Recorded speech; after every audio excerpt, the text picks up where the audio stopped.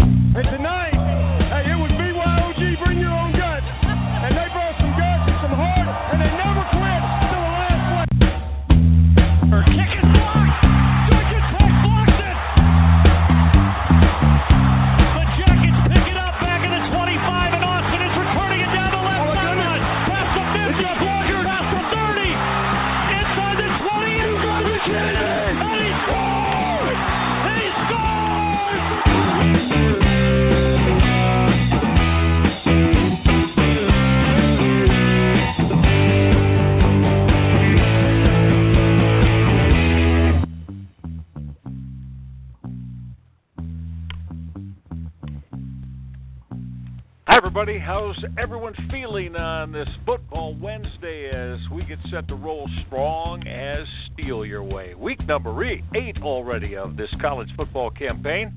I'm Michael Reghi. Glad you've locked in with us. This is the only place to be where you will get the very best evaluations, analysis, the whys, as well as the what-fors about your complete interest in college football. As always, my partner, the guru of Phil Steele's college football preview and one of the top analysts that we have around. We say hi to Phil Steele. How you feeling, Phil, as we get set to roll week number 8? Doing well, Michael. How about yourself today? Just dandy. I want to get this phone number out right away for all of you. This is how you lock in with us, 646-668-2248. Again, 646-668-2248. This gets you instant access to us right here on Strong as Steel. Now, if you cannot call the show, you're not shut out by any means. Social media on Twitter is the way to go. Our producer, Jim Nabazna, will take care of that, and we'll be dipping into our Twitter mailbags multiple times throughout the course of the show today. At Phil Steele, STEELE042, at Michael Reghi, REGHI, at Jim_Nabazna, NABOZNA, Jim, our esteemed producer. Phil, as we start today, and of course there's going to be a lot of questions, opinions, and thoughts about Week 8, I want to go back to the two that most consider the elite, the creme de la creme last week. Alabama's Crimson Tide with that just resounding thrashing of Tennessee on the road, while Ohio State didn't take the lead till the fourth quarter, used overtime to win at a very tough Camp Randall. Phil, your takeaway from both of those two with Alabama and Ohio State? Well, Alabama clearly dominant. Tennessee was very banged up, lost a few more players during the game, and it finally came to an end for them. They had gone through the rigors for 3 straight weeks, really had nothing left in the tank against Alabama and the Tide Trouts. And with Ohio State, you know, watching that game, I was surprised at the Wisconsin offense. I did not see any inclination for them to come out and run the football for 236 yards, 5.1 yards per carry, or for their quarterback to throw for 214 yards. That's the best Wisconsin has basically played on offense all year against anybody. I mean, yeah, the Akron game they had more yards, but unbelievable to see what they did. You know, they had 22 first downs against Ohio State. They had 23 first downs combined against Michigan State and Michigan. I'm talking combined, Michael. It was an amazing performance by the Wisconsin offense, and frankly, surprised because Ohio State came in with excellent defensive numbers, and Wisconsin just moved the ball on them most of the night. Yeah, no question about it. I think maybe we saw that, and this is to coaching too, is it not? I mean, Paul Chryst, fabulous job with young Alex Hornibrook, and we'll see if this is a start of kind of a step up for Hornibrook and that Wisconsin offense. All right, Phil, you ready to go? Well, they're lined up to come to you, my man. Let's do it. Let's do it. Here we go. Let us begin today in the great city of New Orleans, Louisiana, down in, of course, SEC country. Here's Shane with some thoughts on not SEC, but ACC. How you doing, Shane? Hey, how you doing, man? How you doing? Real good. Welcome. Go right ahead, Shane. I got the question about the NC State game and the Louisville game. Since they came close to beating Clemson last week in that game, I think they'll come out this week with Louisville. All right, appreciate the call there, Shane. And thanks for calling from Louisiana. And when we take a look at this matchup, where I came away most impressed with NC State last week had to be the defensive line. I watched them pretty much control Clemson's offensive line a good portion of the game, only give up 3 yards per carry. There was no big, long runs for Watson last week. And offensively, you knew coming in that Ryan Finley had a pretty good control of the offense. I thought he had a good game throwing the football. Matthew Days continues to roll along as a guy that averages over 100 yards per game rushing, 5.6 yards per carry. He's done that for 2 years now. He had a season cut short last year. So I was very impressed with NC State, and a little unfortunate for NC State they didn't make that field goal at the end. They deserved to win the game in Death Valley. Now, situation favors Louisville here. You've got NC State coming off that Notre Dame game, coming off a road trip to Clemson, having to travel again. They have to give their A-game effort for a third straight week. Meanwhile, I think last week Louisville looked past Duke a little bit, and I want to point out here to all the listeners, Michael Reghi right on top of that Duke game. He had Duke plus the points in that one, and that's a game where, Louisville missed a field goal at the end, up by 3 points. Duke was going to get the ball, and then a very questionable roughing the kicker call gave Louisville the first down. They were able to tack on the touchdown, win by 10. That's a game they could easily have lost to Duke as well. So I think Louisville's the fresher team. The situation favors them. They had a bye 2 weeks ago. But I just like what I saw at NC State last week. I think they'll give Louisville a game. And Louisville wasn't that dominant last weekend. So I'm going to think Louisville wins this one. But I'm thinking somewhere in the 14 to 17-point range. Appreciate the call there, Shane. Phil, quick question. Do you think Louisville now, knowing as a one-loss team now and knowing they've got to be ultra impressive every week, roll up 40, 50 points a week to impress the college football playoff committee, do you think that might be something that could work in their detriment as they go forward? I've seen it before, Michael. It's what I call down the stretch playoff pressure. And that is, it seems like teams that are in the mix to make the playoffs, those last 4 weeks of the season, have a very low win percentage against the spread. And it's, to me, the reason I think part of it is you're dealing with 18, 19-year-old kids. Naturally, they're going to spend a good portion of the week talking about their chances of making the playoffs. Meanwhile, their opponent is geeked up taking on a team like that. So really what I've seen over the last couple of years that we've had the playoffs in place is that the teams that have a great shot at the playoffs and you're thinking they're just going to roll it up down the stretch, they don't cover a lot. And so I think that's a valid point. Yeah, I think it's something we should definitely keep an eye on as we look at Bobby Petrino in Louisville going forward. Okay, let us swing into Las Vegas and welcome Ello to the show. Some thoughts on the Mountain West. How you doing, Ello? I'm doing good.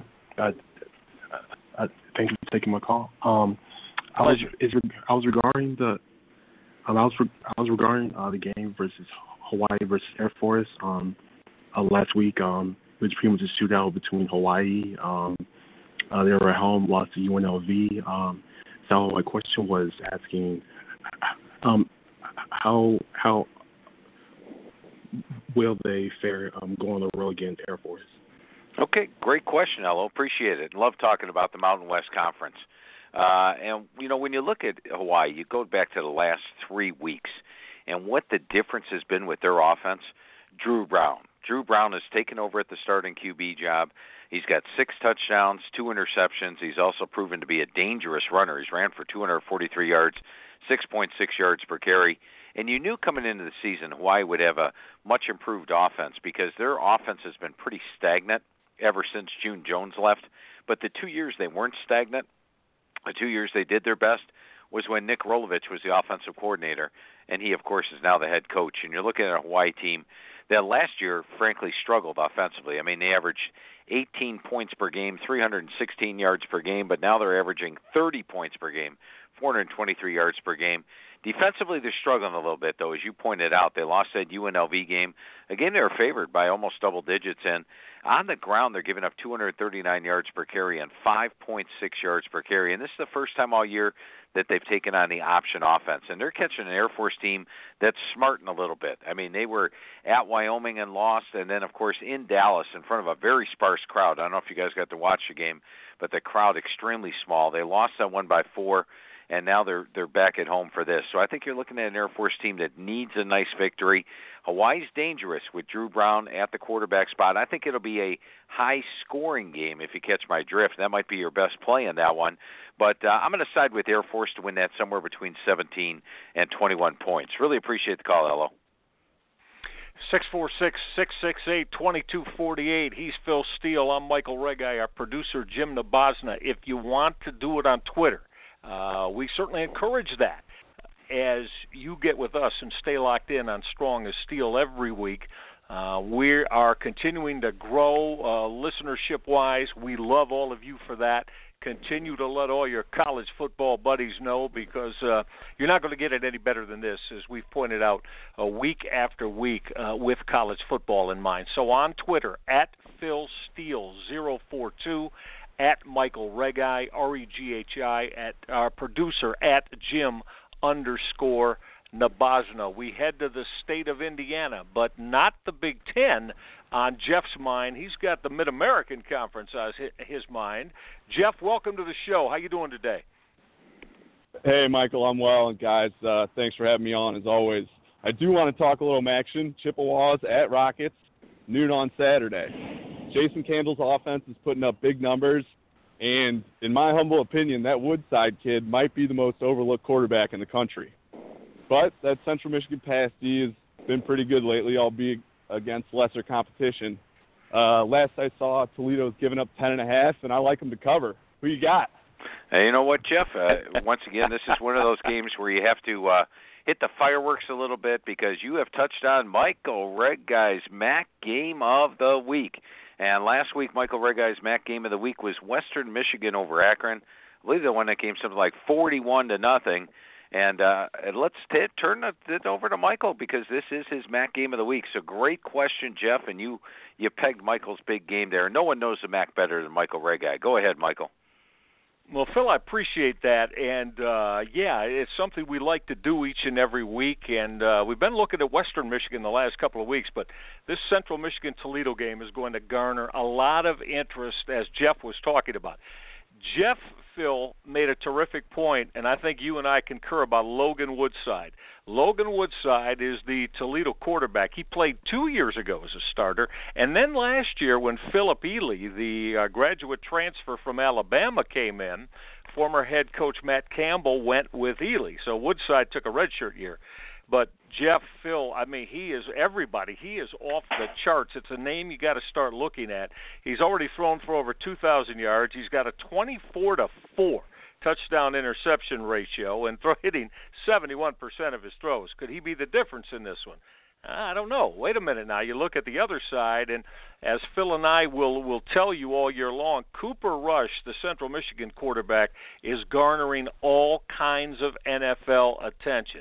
He's 6'4", 230 pounds, big pocket passing, strong arm thrower, 18-3 touchdown interception ratio.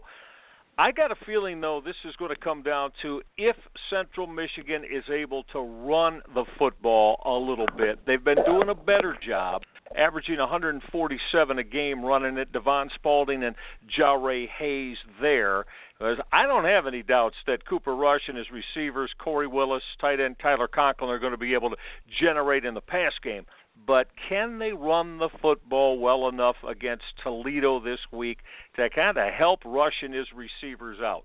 This Toledo squad averages 43 points a game. They only give up 23 a game.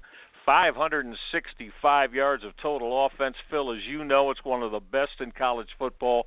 Equally distributed, 219 per game on the ground, 345 with Woodside and his fantastic core of receivers in the air. Cody Thompson, keep an eye on this young man.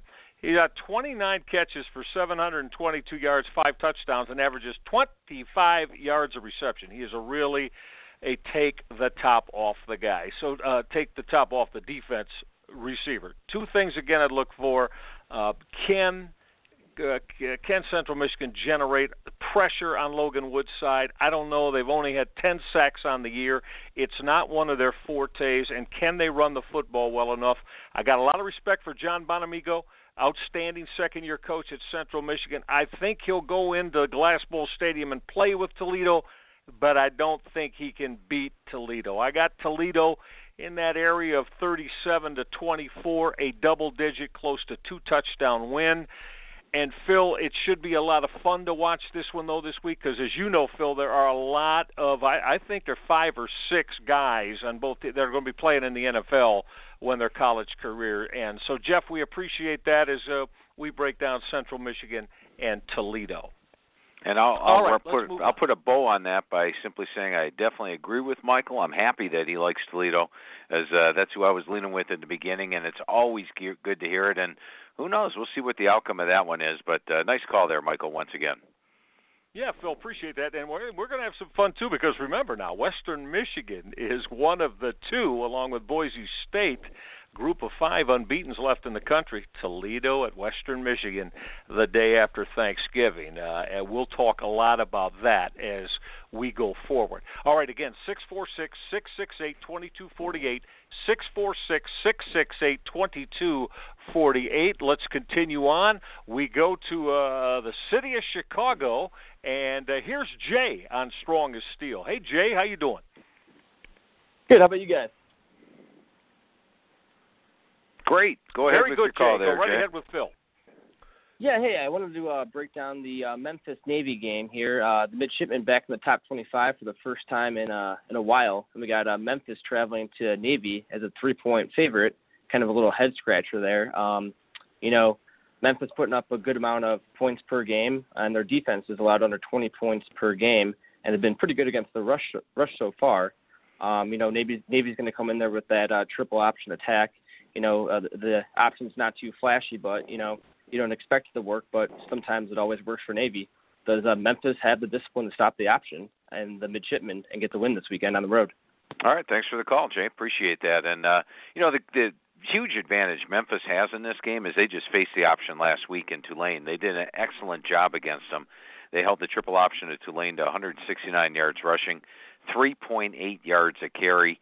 But Navy's option does operate at a little bit higher level than does Tulane's option, so that's something to keep an eye on in this one. And another factor to keep an eye on for me is that Navy is a team that has not lost a home game in their new conference, the American Conference. In fact, they've won 18 home games in a row.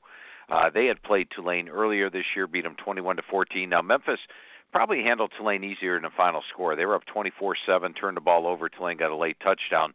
But I'm going to go back 2 weeks ago when Memphis played Temple.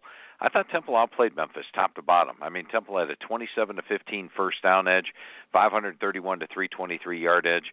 Memphis had a couple of key turnovers, one for a touchdown that really turned the tide on that game and allowed them to win it. And I don't want to go against Ken Niumatalolo, the head coach in Navy. He's one of the best out there. And the thing about Navy's offense, it usually hits its stride in the second half of the year. They average almost 10 points per game more in the second 5 games of the year, I'm talking about prior to Army, than they do in the first half. So you have a Navy team hitting stride. You have a Navy team home off a bye, confident. They had beat Houston in their last game, for crying out loud. And just like you, Jay, I was thinking, I thought Navy should be a slight favorite in this game. I like Navy to get this one at home. Appreciate the call and the question. Ken Niumatalolo, Phil, we were just discussing how strong he is, as we know, with regard to, people were surprised about that win over Houston a couple of weeks ago. We were not with what Navy's able to accomplish. We continue to move on Strong as Steel. 646-668-2248. We'll be checking Twitter coming up here in just a couple of moments as well. Let's head out to Pac-12 country, shall we? The great state of Oregon, as we check in with our guy Tyler, who always checks in on Strong as Steel. How are things in Oregon today, Tyler? They're a little wet, and they're starting to get a little gloomy, so the weather's definitely turning.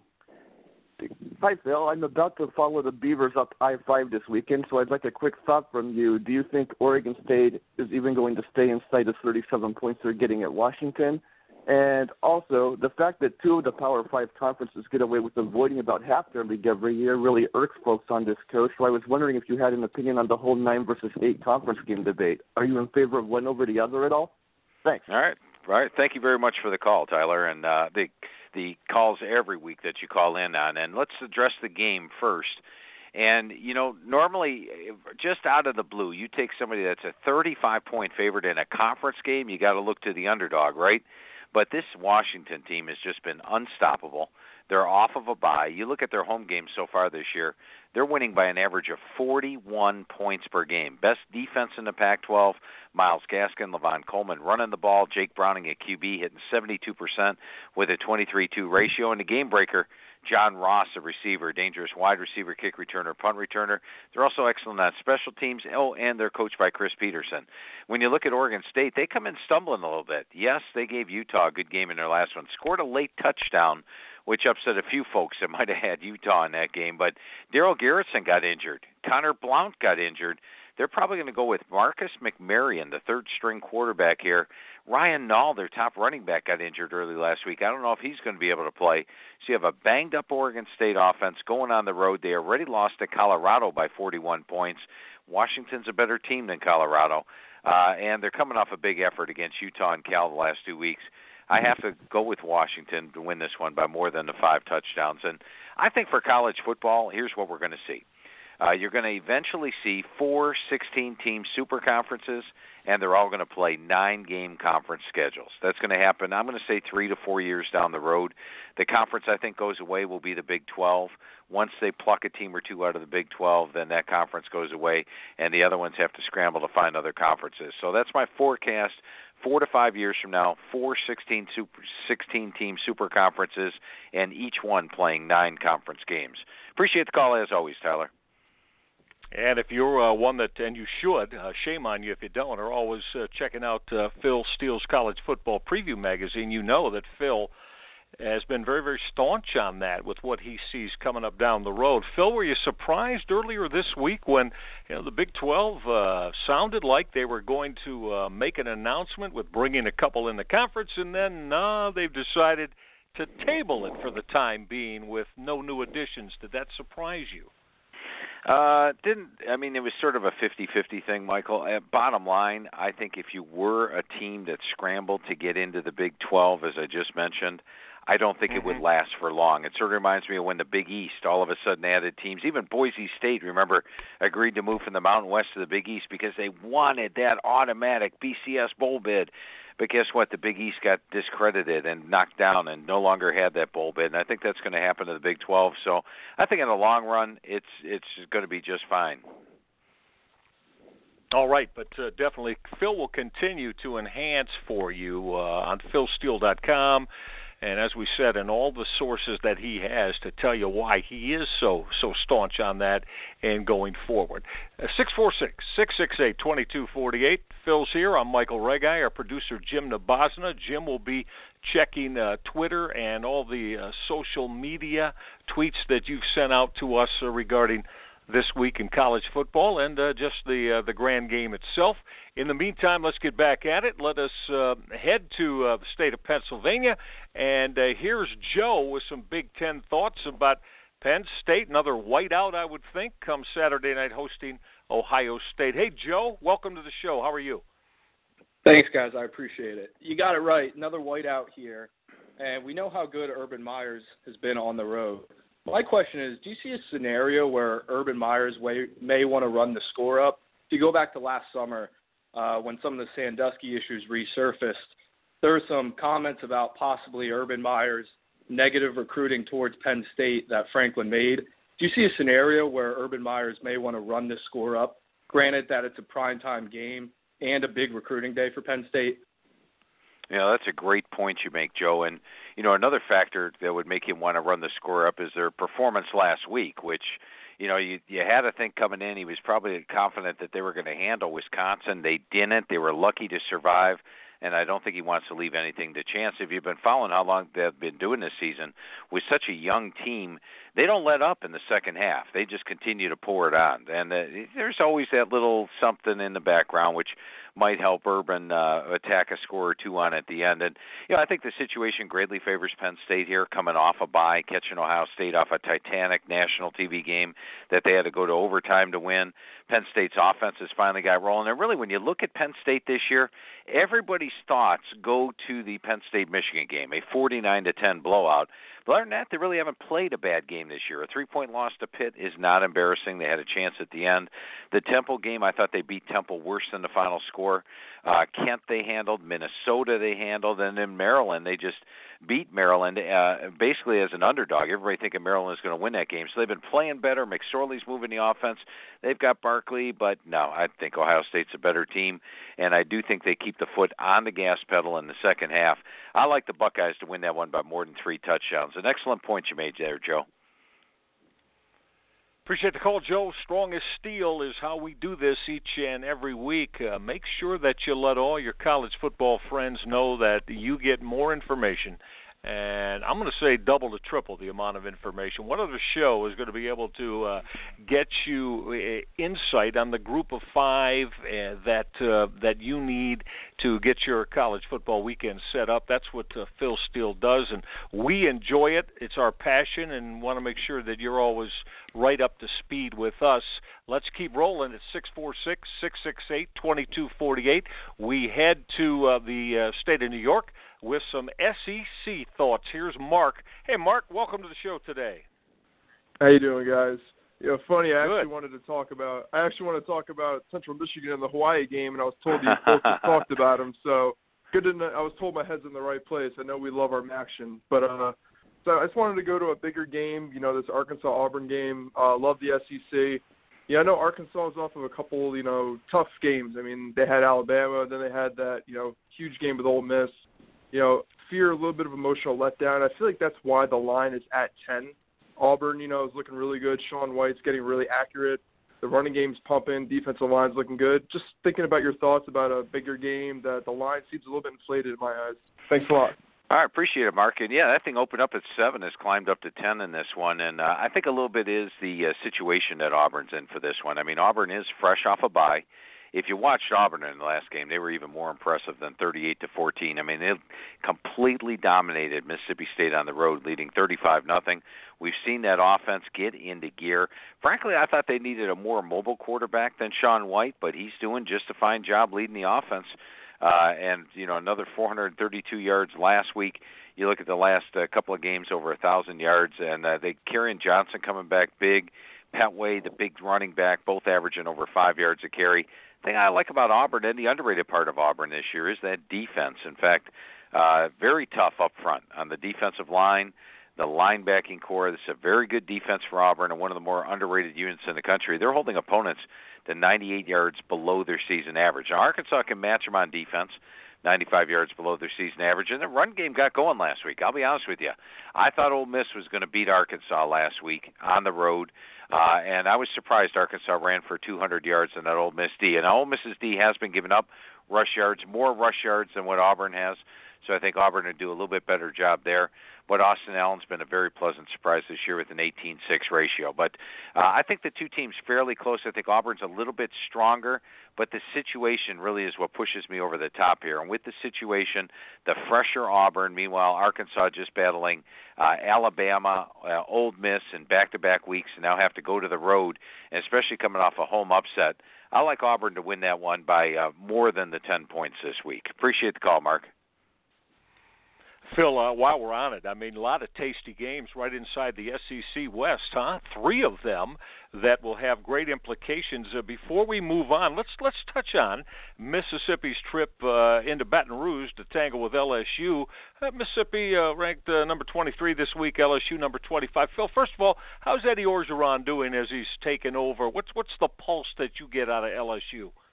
I've got that he's got them playing up to their potential. I mean, there's no doubt. You ask any NFL guy, you look over this LSU roster, they've got the same roster that Alabama does. They've got the same roster that Ohio State does.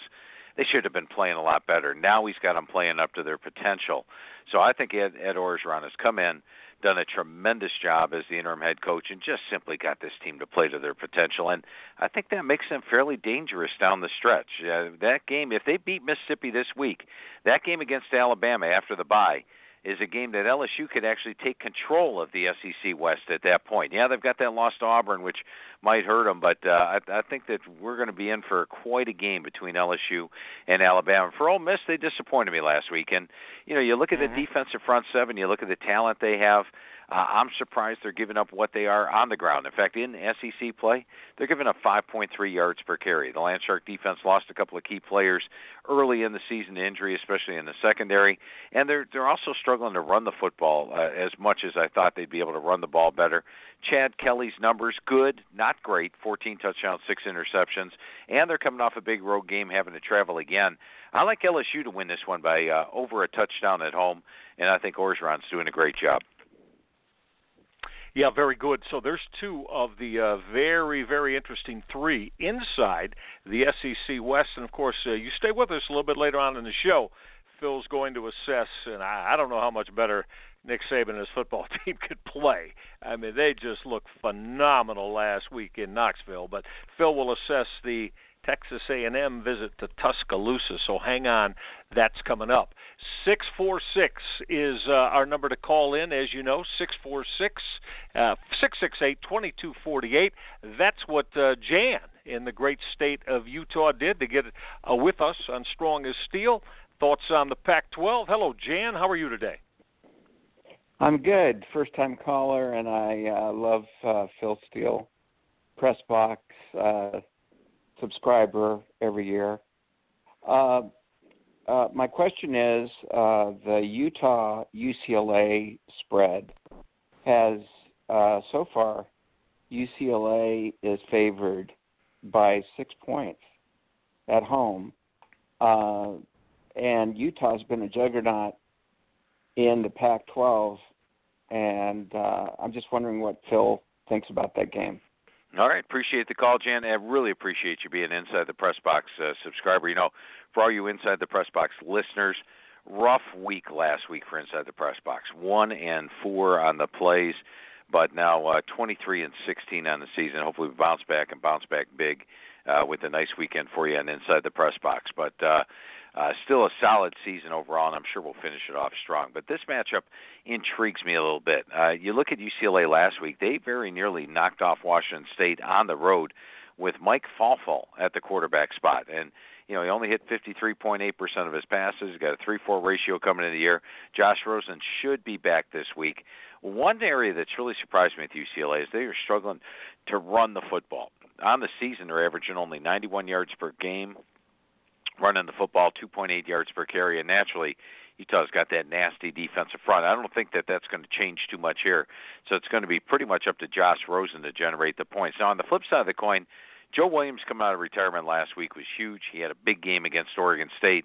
It's going to be a lot tougher test this week against UCLA. I love the way the UCLA defense is playing this year. They're holding opponents to 96 yards below their season average. That is one of the better defenses in the Pac-12. Their worst game of the year came against A&M in the opener. Other than that, they're playing excellent. Good run defense, good pass defense on the season, allowing 50% completions. But Utah's got a pretty good defense as well. So I think it's a great matchup between two sort of equally matched teams. I think the fact that Rosen is back, the fact that Utah's on a second straight road trip gives a little bit of the edge to UCLA. So I like the Bruins to win the game, but I think it's going to be a heck of a Pac-12 game this weekend. Appreciate the call there, Jan. Thank you. Jan, thanks so much. Always love hearing from our friends in the great state of Utah. Michael Reghi, Phil Steele, our producer Jim Nabazna with you. That's your Strong as Steel as we all get set for week number 8. What do you say we continue on? 646-668-2248 is the number to call, and you can also get with us on Twitter. And how do you do that on Twitter? Very simply, at Phil Steele 042, at Phil Steele 042, at Michael Reghi, Reghi, at Jim _Nabazna, Nabozna. Phil, I'm going to start it out with you. One of our outstanding listeners from right here in Ohio, Tom Dart, at Tom Dart, wants to know how much of a concern is it to you Michigan's inability to run the football against good defenses. Oh, it is a concern. If you watch Michigan's offensive line, it hasn't performed as you would have liked against the tougher Ds. They haven't taken on too many overwhelming defenses, but the Colorado game and the Wisconsin game are two games that it definitely is a bit of a concern. Now, they've got some time to work the bugs out. You look at the rest of the schedule this year, even though they have Michigan State and Iowa on the road, which aren't going to be easy, they'll still be favored in their next 5 games prior to Ohio State. And it'll be interesting to see if they can get that offensive line rolling prior to that. For this week's game, by the way, and we'll touch on it real quick as we try to get at least 20 games talked about. You know, we'll go back to the Washington matchup. Generally, I don't like having a team that's a 35-point conference favorite, but I'm going to look at it. That worries Illinois. you, Phil? What's that? That worries you? Yeah, it does. In a conference game, there's a 35-point favorite. Yeah, and Illinois actually last week against Rutgers, they won 24-7, but they were out first down by Rutgers, 23-10. They lost to Purdue at home. Those are two of the weakest teams in the Big Ten. Both quarterbacks are banged up, Wes Lunt and Chase Crouch. And the one thing we know about Jim Harbaugh, if he has a chance to put it on someone, he'll do it. He's got a lot of games where they just turn it into total blowouts. They get this game at home. They are coming off 78-0, which is why the number's up this high. But, you know, when I look at the matchup, you just see Michigan winning big. And do you have any doubt in the fourth quarter that Harbaugh will try for another touchdown with 7 minutes to go? I don't. So if you're going to play the game, I still would lean with Michigan in that one. Appreciate it, Tom. Yep. Yeah, Tom, thank you for the tweet. And, Phil, I'm with you. Look for probably 100 to go up, right? And little quick side note, now he hasn't played all year. Drake Johnson is set to return for Michigan. When he's been healthy, he's had a couple of solid years, even last year for Jim Harbaugh as he backed up Davion Smith. So Drake Johnson back and going to be added to that Michigan running back stable. So, Tom, we appreciate that tweet. Let me turn it over to our producer, Jim Nabazna. Jim, he's always on the money. Jim, let it rip. We know social media always blows up for us here on Strong as Steel. What do you have today? We have a question going into the Big Ten. At Don Lon would like to know, can Northwestern continue their winning streak this weekend versus Indiana? You know, this should be one of the better games of the weekend because I think you have two play-on teams. Indiana's offense, let's face it, after 2 games in the season, you watched Northwestern's offense and you said, these guys can't move the ball on anybody. They're going to struggle to score. And now, their last 2 games, they have put up 92 points, and they've had about 440 yards per game in those 2 games. The running games there with Justin Jackson and Clayton Thorson, who couldn't hit a pass at the start of the year, has now got 11 touchdowns, 5 interceptions. I think his key is Austin Carr. Austin Carr is one of the more underrated receivers out there. Now, defensively, it surprised me. They've been good against the run the last 2 weeks, but they're giving up a boatload of yards passing the ball. And in fact, in Big Ten play, giving up 438 yards per game. Not what you expect from a Pat Fitzgerald defense. When you look at Indiana, not what you would expect from an Indiana defense. They're only giving up 373 yards per game. They're playing good ball. In fact, holding their opponents this year to 50 yards below their season average. New defensive coordinator Tom Allen doing a great job. Last week they took Nebraska right to the wire, held the Huskers to 113 yards below their season average. Remember, they held Ohio State to 160 below their season average, so they're doing great in that respect. Offensively, Lego should be able to have success against this Northwestern secondary, and Divine Redding having another solid season. This is one of those coin flip games. I mean, I really think that the winner is going to really improve their stock bowl-wise, bowl slotting-wise this year. I do think both teams are going to make a bowl, and Northwestern's got the home field edge, but to me it's a coin flip game. Appreciate the tweet there, Dan. And by the way, that's right where Vegas has it, too. I believe Northwestern about 1.5-point favorite.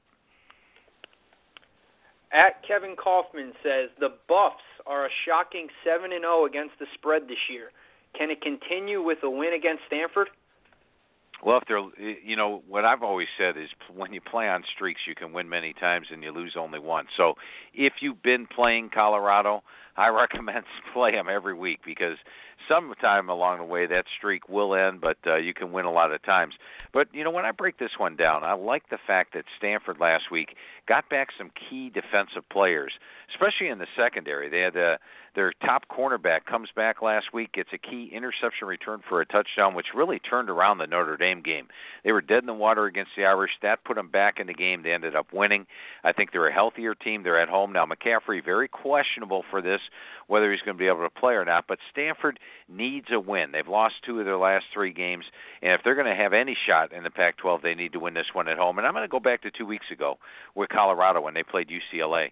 They were out first, or USC, excuse me. They were out first down 28-20, outgained by 168 yards, and kept that cover streak rolling because USC's wide receiver, with an open field in front of him, slides down to a knee. Also, they had a couple other plays during the game, some missed field goals for USC. I thought they were fortunate to cover that game. Now, the spread's cheaper than that game was. If Stanford wins this game by 3, they end up having enough because of Colorado's spread streak. So if you haven't been playing Colorado, I'm recommending don't jump on board. I actually like Stanford to win this one by about a field goal or more this week. Appreciate the tweet there, Kevin. At Cuse Endzone wants to know if you think Cuse can go into Boston College and win after an emotional upset of Virginia Tech. I think it's going to be tough, but I love the way that Babers had them playing. But I listened to that locker room speech he gave, and that was a team that had the situational edge. They gave their A+ top effort, and they were very happy to win that. It was a very motivated Syracuse. Now they got to go on the road, and Boston College hasn't had quite the season I thought they would. You look at that opening game against Georgia Tech, they outplayed Georgia Tech the entire game, had a 112-yard edge, probably should have won it, didn't win it. But the 2 games that surprised me the most are blowout losses to Virginia Tech and Clemson. Syracuse has that high potent offense, but they are only averaging 26 points per game. Yeah, they're running a lot more plays than last year, but last year they averaged 27 points per game. So while it's more frenetic, while they run more plays, it's not quite there. And defensively, massive edge here to BC. They allow about half the yards per game that Syracuse does. In fact, Syracuse giving up 101 yards per game above the season average to opponents. BC holding their foes to 114 yards below. The fact that BC comes in off a bye, much like Syracuse caught Virginia Tech in a great situation last week, I think BC catches Syracuse in a great situation this week, and I usually side with the stronger defense. I'm going to go with BC to play one of its better games of the week this week, and I'll call for BC to win this one by double digits. Appreciate the tweet. And we got our weekly tweet from Tommy Touchy with Marshall's defense allowing teams over 120 yards above their season average and specifically struggling against the run. Will Charlotte be able to keep this game close? Yeah, I definitely think so, Tommy. Appreciate the tweet. Appreciate you using the Phil Steele Plus. By the way, just to let the listeners know right now, up on philsteele.com, you can go there if you have no idea what Phil Steele Plus is, or if you're an Inside the Press Box subscriber and you want to learn how to use Phil Steele Plus better, go there and get my Phil Steele Plus Game of the Week right now. It's Purdue at Nebraska. Complete breakdown of the 2 teams. You'll know everything about Purdue and Nebraska when you're done with this. Plus, you'll learn a lot on how to use the Phil Steele Plus, which is a website that's set up specifically for me to use. All the stuff is geared for quick, easy access and to match up teams side by side. You'll love it. Take the 5 minutes or so tonight, go to philsteele.com, click on the Phil Steele Plus Game of the Week matchup, Nebraska hosting Purdue, and you'll just love it. And so once again, Tommy, thanks for using the Phil Steele Plus. And when I look at this matchup, to me, the difference in Charlotte is at the quarterback spot. Hassan Klue has taken over at QB, and all of a sudden they're hitting 71% of their passes. He's got a 6-2 ratio. Kevin Olsen, the big Miami of Florida transfer that went in there, PS number 4, he struggled all year, complete passes, hitting 51%. Charlotte's got running backs like Khalif Phillips and Robert Washington. They were both averaging over 4.5 yards a carry. They've got Austin Duke, a receiver. The defense, not playing bad. They're giving up opponents 34 yards above their season average. You would think by their early season scores this is a horrible team. I'm saying they're not so bad right now. So when you look at Charlotte on the season only being outgained by 67 yards per game, yes, I think they can keep it close with Marshall. In fact, I don't believe Marshall's covered a game all year. I'm not sure. I don't know what that Morgan State was, but they have been a super disappointing team. So got to go with Charlotte to keep that one close. Appreciate the tweet, as always, Tommy T. And, Phil, I actually have a question for you myself because I was looking at that Phil Steele plus game between Purdue and Nebraska, and something that stood out when I was watching the tutorial, when you were going through Purdue's box scores throughout the season, it was noticeable that in conference play they were getting killed defensively against the run. I think they were giving up 7.4 yards per carry against the Big Ten. So this weekend they also have to worry about not just a running back, but a running quarterback in Tommy Armstrong. Are they going to be able to get Nebraska off the field, or is Nebraska just going to be able to run down the field at will? Well, that's a great question, Jim. I appreciate that. And I would like to answer it for you, but like the listeners, I'm going to have to let them look at the tutorial and take a look at the matchup on Phil Steele. But that's an intriguing question, and there's a few other great facts we point out on there. Appreciate you watching that matchup of the week for Phil Steele Plus. Yeah, we appreciate all of you that are always locked in. You can get inside the press box, Phil Steele Plus. Of course, everything is at your fingertips as well at philsteele.com. All of this to enhance your viewing and ability to be in the know about college football for your favorite team and those around the FBS as well. Michael Reghi, Phil Steele with you, our producer Jim Nabazna. Let us get back to all of you, 646-668-2248.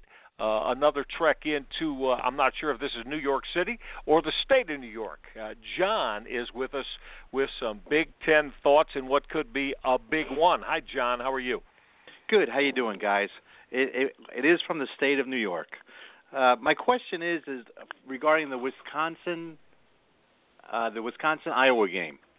Do you think Wisconsin still has enough gas in the tank after those two big emotional losses the last 2 weeks to go into Iowa and take care of business, considering Iowa's going to be probably all pumped up for them and the Heartland Trophy being at stake here? All right, great question. I'm glad you talked about this game, John. It wouldn't have been a podcast this week without talking about it because this is a huge game, not only this weekend, excuse me, but also for potentially determining the Big Ten West. You look at Iowa; they've got one conference loss.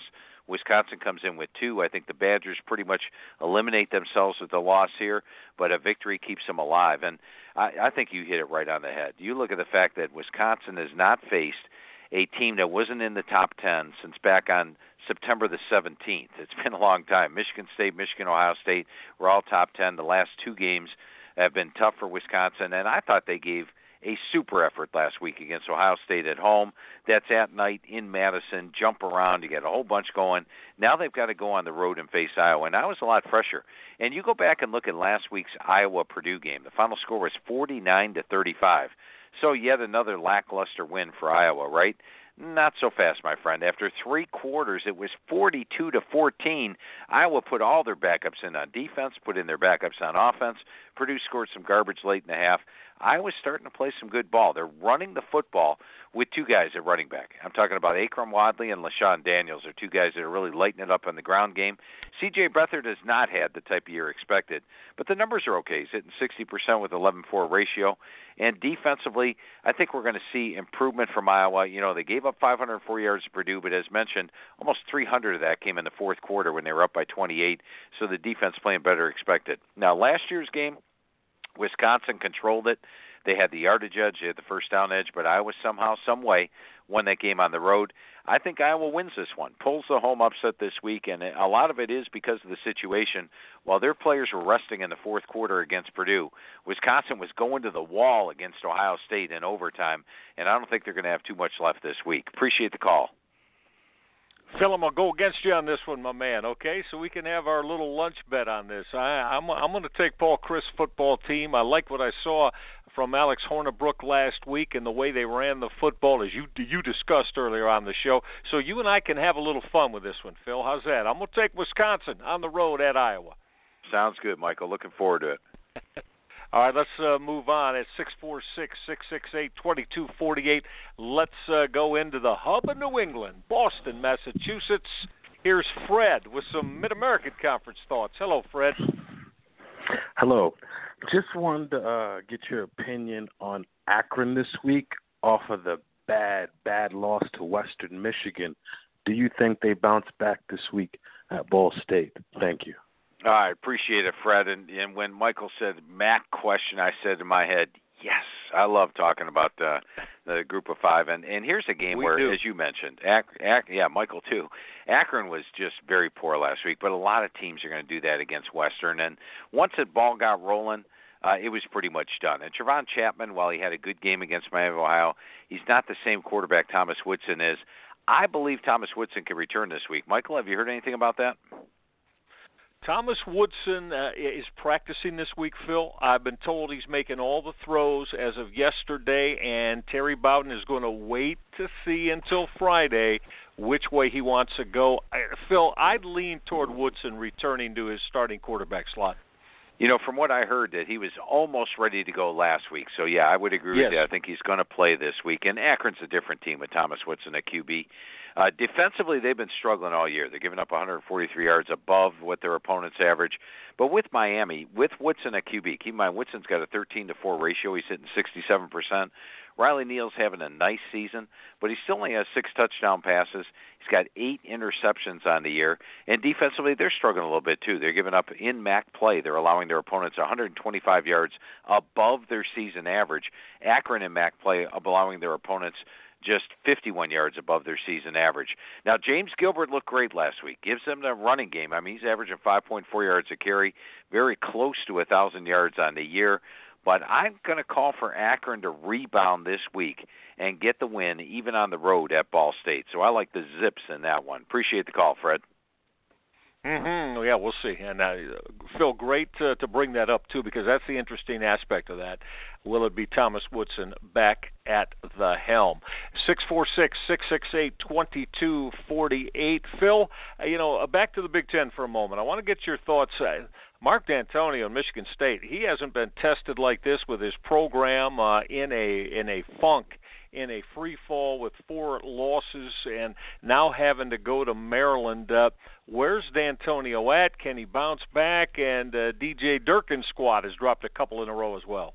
Yeah, Maryland was the toast of the town after winning their first 4 games, but 2 games where they were just absolutely dominated against both Penn State and Minnesota the last 2 games. And, you look at who Michigan State's been losing to. Indiana, they had the lead on the road and lost. BYU's a pretty good team. Northwestern, a pretty good team. I think somehow, some way, D'Antonio gets it together. I can't see him losing 5 straight games. So this is one of those games where their back is absolutely to the wall right now. And they got to, even though they're a slight favorite in this game, I got to think they play like underdogs and come out with their hair on fire. Yeah, I'm with you. I'm laughing because I find it, if you could have got all our money, Phil, if you would have said before the season started, Michigan State's going to drop 4 in a row and then go to Maryland trying to avoid 5 straight and be completely out of any CFP or major bowl consideration. So it's going to be any bowl consideration right now. They still have Michigan, Ohio State down the stretch here. No, you're right. Well, they've got to win out to be 6-6. Factoring in, as you said, that they're not going to be favored against either Michigan or Ohio State. This is Strong as Steel. We know you're loving it, and on top of it, we've got a few more minutes to go today. 646-668-2248. Still got time to get you in. All right, Phil, we got inside the SEC West with Arkansas and Auburn and Mississippi and LSU. Alabama, so impressive last week.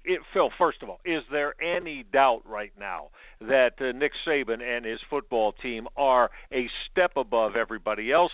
And then they welcome in Texas A&M to Tuscaloosa this week. Can Kevin Sumlin come in and change our minds about that statement I just made?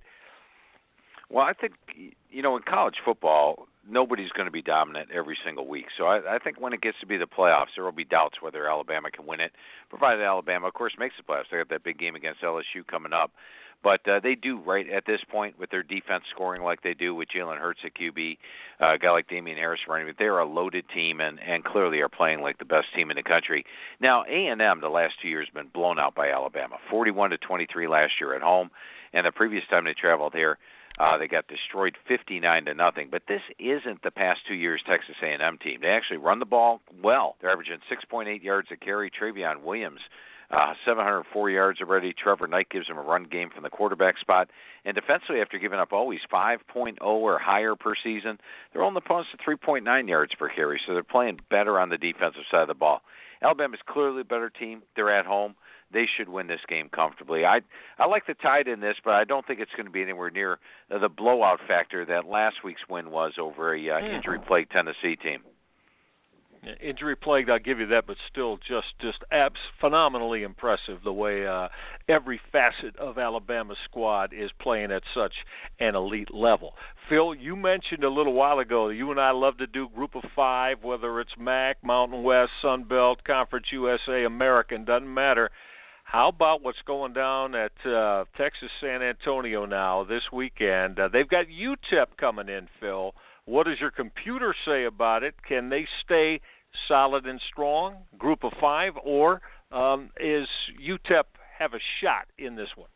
Well, I thought UTEP would be a lot better this year than what they are. Now, two weeks ago when they played Louisiana Tech on the road, they lost 28-7, but that was actually 14-7 in the fourth quarter.